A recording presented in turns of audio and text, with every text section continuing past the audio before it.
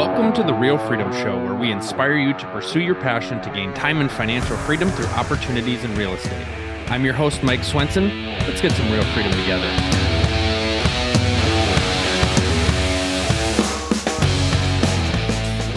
Hello, everybody. Welcome to another episode of Real Freedom, talking about real estate leveraged freedom, how you can utilize real estate to build the life that you want.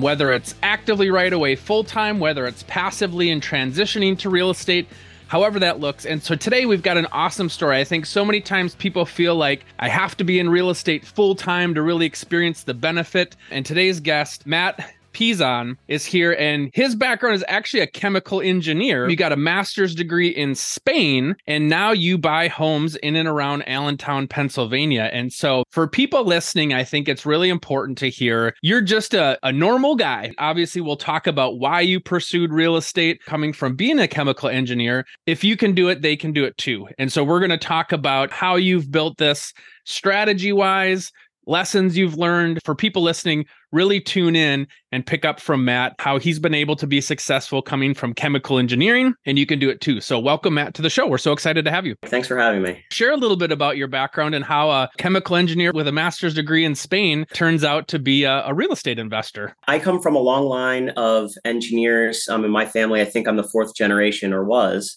And I went to college for chemical engineering here locally in the Lehigh Valley, Pennsylvania. And that's what I wanted to do. And when I graduated college, I went to work for a large chemical company in this area. It was right after the Great Recession. Jobs were really tough to come by, and I got one. And I felt very fortunate for that. This was 2010. And I started off and it wasn't going well. And I'll cut to the chase. But my manager at the time told me he was the worst employee that he ever had. And so this is my first job out of college. It just crushed me. And, I was thinking to myself, man, if it's so hard to get a job and this is what it's actually like when I get in the door, maybe I need to look around for other options because I did the corporate thing for 12 years after that. So it didn't deter me, at least initially, but I realized I might need to have another plan B in case if in the depths of the aftermath of the Great Recession, I'm let go. And I had all these student loans. I needed to figure it out. So that's what got me looking. I wanted to go back to Spain because I studied internationally and I wanted to learn business. And I thought, maybe I could learn this business thing. So it was actually overseas in Madrid that I found real estate investing when I was studying debt and bonds. And we can unpack that a bit. But I understood the debt side. And I knew probably from the first month when I got back to the States, I was going to buy real estate. And that for me was how I could eventually get out of the corporate world of being kind of at the employer's mercy. And if your one boss thinks that you didn't do a good job, even if you did, you could be on the chopping block next. So that was my motivation. I've talked about this before. You're in a safe, stable environment until you're not. And that decision can happen quickly, or you can see the writing on the wall, or something changes in your current job. And so in your shoes, you talked about your first job in 2010 and making that transition in 22 to now being full-time. It was a process. I always just like to make the joke, how do you eat an elephant? One bite at a time. You didn't start deciding to invest in real estate and jumped in full-time. You were balancing a couple of things, and now you've had the opportunity to go in full-time, but it takes a little bit of time, and you've got to build that up. And I tell people it's kind of like pushing a snowball down a hill. It takes a little bit of time, but once it gets going, that momentum picks up. And so it's all about, you got to get started, get that momentum going so that you have more freedom of choice down the road. So talk about kind of your start into real estate, when you moved back, deciding what to invest in, how to put those things together, because you're working your job full time. I think a lot of people listening to this can relate. I'm working full time. I want to get into real estate. I don't know how to start. So share us your journey of how that got started. When I came back to the States, I was working again for that same large employer. Took an increased salary, new role, and I was going out on evenings, weekends, and going around with a group of investors that were looking. At the time, there were foreclosures available, but it doesn't have to be that because the market shifts. It could be properties on the market. But I found a group of people that were doing what I wanted to do. I met them, was learning from them, asking questions, and I kept showing up. When a lot of my friends at the time were going out on Friday nights and things, I was going to bed early, waking up at 6 a.m. to go look at properties on Saturday mornings and just learning, asking questions.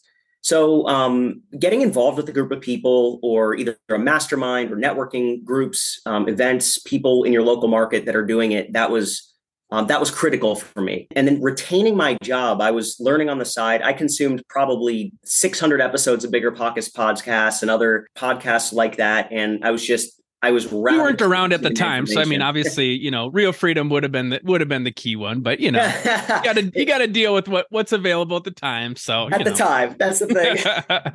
I read probably 150 books on the various topics. So, learning finance, learning property management, learning all these things. It was just education and finding that group of people in my market that I could trust. And I heard the stat somewhere where I think it's like the average person spends 300 to 500 hours learning about investing in real estate before they finally jump in. So I think the key for a lot of people, though, is there's that time you have to make the leap. And we talk about that a lot. It's the reason why in the Real Freedom logo, I have the guy jumping off a house, because you got to make that leap at some point. We can learn, we can study the theory, run the numbers, but you got to be able to make that first step and make that leap. So you're educating yourself, you're learning a lot about it. And then how did that first leap work for you? After I had a group of people, I was learning and reading, I was working on my personal finances. So I was getting my credit in order, making sure that I had cash savings. I had good employment, and I was retaining that employment because I was focused on how am I going to get the money to do this. So the people that I was around would teach me the how, or how do we repair things, find contractors, managers. I refinanced my car at the time. I had paid it off, but I took out the cash from my car that I then used as a down payment.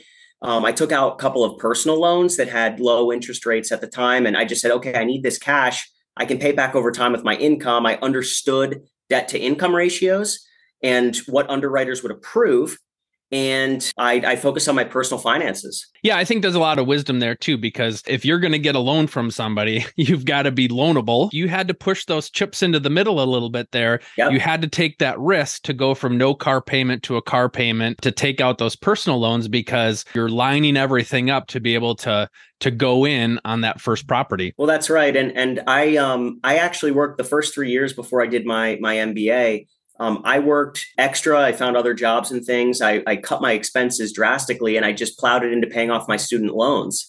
So I had like 40 grand of student loans. I paid it off in 3 years. But then I felt weird because I was taking on more debt to now buy these homes. And I was thinking to myself, why didn't I just keep that cash? I could have started sooner. But you live and you learn. And if you understand how banking works, I wouldn't have had to pay those loans back. I could have started buying right away. So understanding what's higher interest rate or lower interest rate, what loans you can keep while saving for a down payment was key for me. My first flip, the proceeds we made from that is what paid off my student loans. Being able to utilize real estate to help get me out of debt, that was the key stepping stone for me, because I think I was paying $300, $350. Now this was 15, 18 years ago. So different time, different amount of student loan debt. But yeah, being able to utilize real estate to pay off debt is key. Yeah, I would have done it a little differently looking back. And I like what you did. I probably would have taken a page out of your book if I knew how.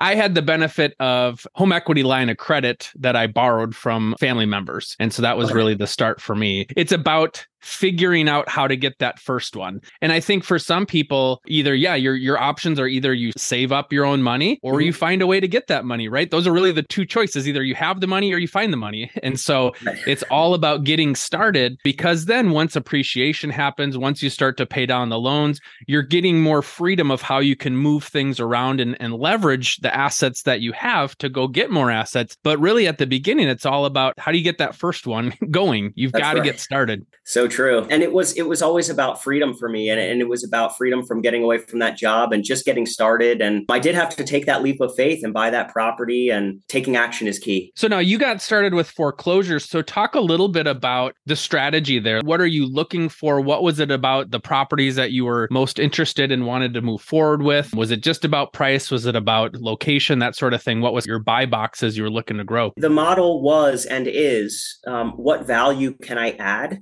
So it was properties that needed repair that I could buy them at a discount because of the situation. In this case, it was foreclosures, but there are still properties that need repair all over the place that getting started today I could do. And so I would repair these properties and make sure that I was able to buy them at a discount because I was doing that work and putting in that sweat equity. Then I wanted to paint and repair them. And I did some work myself on the first 3 to 5 homes. And my girlfriend, wife now, we'd paint on weekends and do these different things and add that value. So it was all about adding value, buying a property where we could improve it and then look to refinance and get our capital back out so that we could do it again for the next property. And we did that successfully many, many times by solving real estate problems. And that's how we were able to scale. Having worked with investors myself as an agent, the value add component is key. Now, some people want things more turnkey. At that point, though, when you're looking for more turnkey, you're probably doing it because you don't want to go through the hassle of the fix. But at the same time, that's also hedging your bet for the future, because if I don't add value to that property, I'm putting myself at more risk. Not to say you can't stomach it, but when I add value and rent it out and receive that cash flow, now if the market changes, at least you've added value. And if you go to sell, you might be able to make more. Or like you did, do a cash out refi.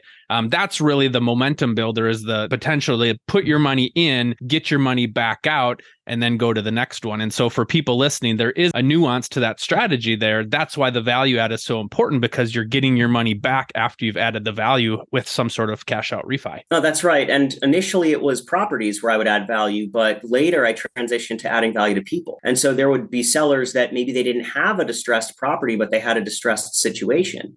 And so I was able to renovate that situation, and transitioning from renovating properties to renovating whatever the circumstance was for the seller. And that's what I transitioned to later, was whatever they were going through, whether they were behind on their mortgage, behind on taxes, tenant issues, whatever the situation was, I would take that on and solve it for them, create that value. And then in exchange, they were willing to pay me for that service in the form of a lower price. Real estate is not for the faint of heart, and it's not for everybody. And so for some people, like you said, there's issues, challenges, stress. Some people can handle the stress. Some people can't handle the stress, don't want the stress. Some people are gifted houses. Maybe a family member dies. Maybe there's a situation. And so you coming in as somebody looking to buy a home, you're a problem solver. You're somebody that's coming to help, and you're just figuring out at what price does that help to solve your problem. And if that works for them and works for you, great. If not, okay, maybe that's not the person that you want to work with at that particular time. So I love that adding value to people piece. That's right, because there were a lot of foreclosures and then all of a sudden there weren't. And so it was easier to find properties, and then it wasn't. And it's not as easy today. So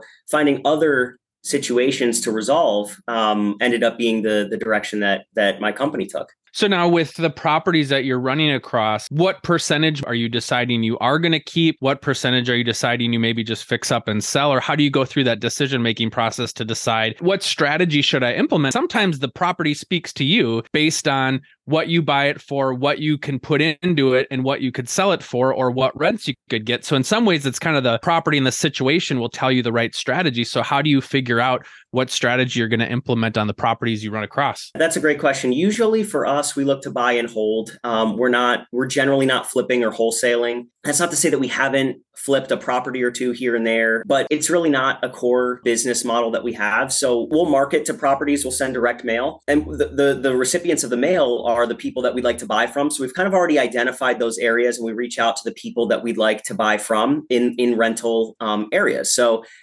we've kind of honed in on what we want to do and why. We have a team in place for management. We know the contractors that work on those properties. So we only really reach out to the people we know that we'd like to buy from. We do get web leads now that are kind of all over the place. And depending on the situation, if it's too far removed from our management operations or something else, we have repaired and sold properties that are really out of our core areas. But it's more uncommon for that. So now you are doing your own management of the properties. Did that start that way, or did that develop over time as you got to a certain size, or as your business kind of evolved? How did that work out? When we started, I was actually self-managing up to about 20 units. At that point, we started transitioning off to third-party management. I refer to them as our, because it's just, I'm so close with them. They really take control of the properties, and they're kind of like the lifeblood of what our business is, that interaction with the customer. So they do. It's a third-party management company that is basically running all the back end stuff. I focus on new sales, new opportunities. our processes and onboarding, and then they really take it from there. Once we close, onboard, I let them run with the back end stuff, so I can focus on new deals. I love stating our because they are a part of your team. When you're doing real estate, you need to build a team. It's your acquisition team, whether that's an agent, whether that's you yourself finding it, whether it's wholesalers, other brokers. You've kind of got your acquisition team, and then you've got your maintenance team. And for some people starting out, they might want to do all that stuff themselves and figure it out. For some people, it's like, do you want to have to learn that too, in addition to what you're already doing? And for some people, they might say, no, I don't want to take the time to learn. I'd rather leverage through a third-party company, because there is a ton of value there. When you have a solid property manager, that gives you time back. And yes, they charge money, but if they're doing it well, you're getting value for the money that you're paying them in the form of the assets being maintained well, and you get that time to go pursue other things. Well, that's right. And when I was working full time and trying to find new deals, it was everything that I could do to get to that freedom number. I needed to focus on acquisitions. And so I realized at around 20 units that my time was ending up focusing more on repairs and toilets and everything else.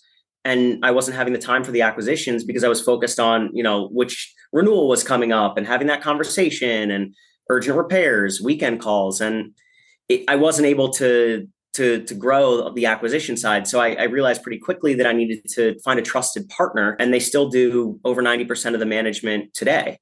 And so it was critical to find a good property management for scale and growth. If that's what the listeners want to do. Now, you mentioned you're in the Lehigh Valley area. So for those people that don't know, how large of an area is that from one of your properties to another? How far away are we talking here in terms of what you're purchasing? It's maximum 1 hour. The Lehigh Valley is it's 2 counties. It's about 650, 700,000 people in total. And then the surrounding counties with Berks County, it's about a million and a half if you look at some of the surrounding counties. It's just across the border from New Jersey. It's really close to New York and Philly. So we've done well with a lot of people fleeing those areas and coming here due to lower cost of living and stuff. So talk about how, as you were building and growing this real estate business, that tipping point to now where you're at the point where you're all in 100% on real estate versus being a chemical engineer. That was 10 years in the making. So I'll keep it as consolidated. It was a very calculated process because as an engineer, I'm risk averse. I put the safety factor on the safety factor, right? So I'm not the burn the boats, jump in type of guy. So for me, it was about, okay, well, I'm going to continue to accumulate properties. I looked at, okay, what's the cash flow from these rentals? How much is it going to take to achieve in the cash flow of the rentals my current W-2 income? And then I really wanted to triple that before I said, well, I think I'm okay. And then after COVID, we saw a lot of appreciation in the market. And I realized, wow, I could sell 2 single family homes. And the tipping point for me was when I realized I could sell 2 single family homes out of my whole portfolio, and it would be my annual salary in what the equity was that I got. And I thought, you know what? While the banks love the stability and everything else, eventually there was enough liquidity as a cushion. There's a big enough balance sheet where I just realized, wow, there's the opportunity cost of staying was too high versus going out on my own, but it was hard to do. I remember I told my boss, and I just felt my heart sink because I was closing a chapter. I felt nervous. I wasn't happy. I was somewhat scared, but right move. So it was just that slow, consistent grind over many, many years, almost 10 years of buying rentals on nights and weekends, and letting appreciation happen to the point where between cash flow and appreciation, I vastly exceeded my W-2 income. And that was when I probably waited too long, but that was the decision that I made. Now, is this something in terms of your side business with real estate? Is this something that you actively shared with your employer and friends and family? Was it like, oh, yep, Matt, we know now it's time? Or is it, oh, you've just kind of been doing that on the side and still showing up and doing your job? And how much were those two worlds kind of mixed in terms of your transition? They weren't mixed. When I was earlier in my career, I would talk about it, and I saw that people thought, well, Matt, he's kind of doing this real estate thing. He's probably not going to be a long-term employee for us.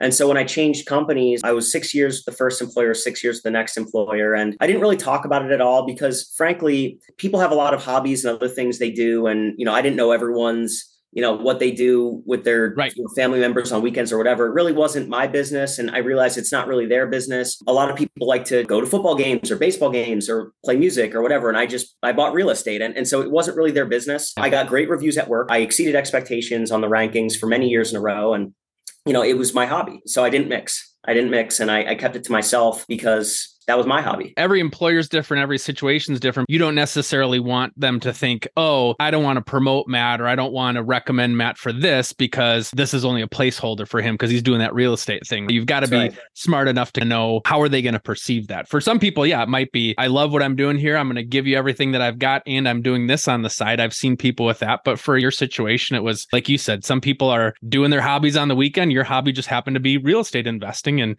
building your portfolio. That's exactly right. It was a hobby for me that became then my full-time vocation. Talk a little bit about next steps for you. What are you looking to do now that this transition happened within the last year? So what are you looking to do now that you're in real estate full-time? I have been really focusing on scaling our systems and processes. With my assistant, we've built hundreds of documents of this is what you do in this situation, our onboarding, our employee knowledge assessments, and really building out the framework for an enterprise. Because I want to be able to point to a document that says, do this, do this, do this, and create procedures, just like I had in the corporate world. In the corporate world, in chemical engineering, there needed to be an inspection process, a procedure, because things could go wrong quickly if processes weren't followed, inspections weren't done right. And so I took that mentality, and I think that anyone listening could take what they learned in a corporate job, look at how the companies run, whether it's HR, accounting, legal, anything that you do in operations, sales, and break it down to those processes and procedures. And that's what we're doing right now, and really focusing on educating our team, training our team, and building those processes out. So that's been a 6 to 9 month process and to really create that, but we're almost done. And now it's execution time. I love engineers coming over into the real estate space because it's very much like that. You think a certain way, you act a certain way, and you're just now taking the transferable skills. And I think that's the beauty of people coming from other industries into real estate is, you're just taking the best of what you do, the things you're most excited and passionate about, and applying it into the real estate space. And so for you, it's scaling systems, operations. And now we do that in real estate. And you're taking all of your past work experience and pouring it into real estate. And now it's just a different industry, but you're using all of that experience you had in your past coming into real estate. That's right. You don't have to be an engineer or any type of background to do this business. But what I found, the strength that I was able to leverage was I understand what rules that there are. And there's rules in the engineering world, gravity, you throw something up, it comes down. Like, you can apply those rules. And if you understand what they are, you can get an outcome. And I speak Spanish. I did my MBA in Spanish in Spain, and there's rules. And if you follow the language, the linguistics, noun, verb, you can communicate, you can say whatever you want, but you have to know what the rules are. It's the same in real estate or in music. I play the violin, and it's the same thing. You can play whatever notes you want as long as it's within that key. It's the same in real estate. If you know the rules, you can play by the rules and win. You just have to know the rules. That's why education was so important to me. Have you ever heard the phrase, you're the average of the top 5 people that you hang around? Well, real estate agents, I'm excited to increase your 5 with you. We're launching the Real Freedom Investor Agent Tribe to help you get educated and connect with others to build your real estate investing journey, and also to help you along the way as you're working with real estate investors. So come check it out on our website, realfreedom.com. Go to the store. We have a membership, we have a mastermind group, and private coaching to help you stay accountable to your real estate investing goals and to make sure that you connect with like-minded people to accelerate your progress and to cheer you on along the way. Check it out, realfreedom.com. Click on the store. Well, Matt, for people that want to learn more about you, reach out to you offline, how can they do that? A great way to do it is on our website. Our email address is there. You can look me up on social media, send a message. You can send me an email. My email is matt@pezonproperties.com, 1T in Matt. And yeah, I'd love to connect and share what I've learned. I've learned a lot from others along the way, and I'm happy to reciprocate. Well, thank you, Matt, so much for coming on and sharing your story. And best of luck to you. This is really just the beginning now that you're here full time, and so excited to see what you do in the future. Thanks so much for having me, and I appreciate the opportunity.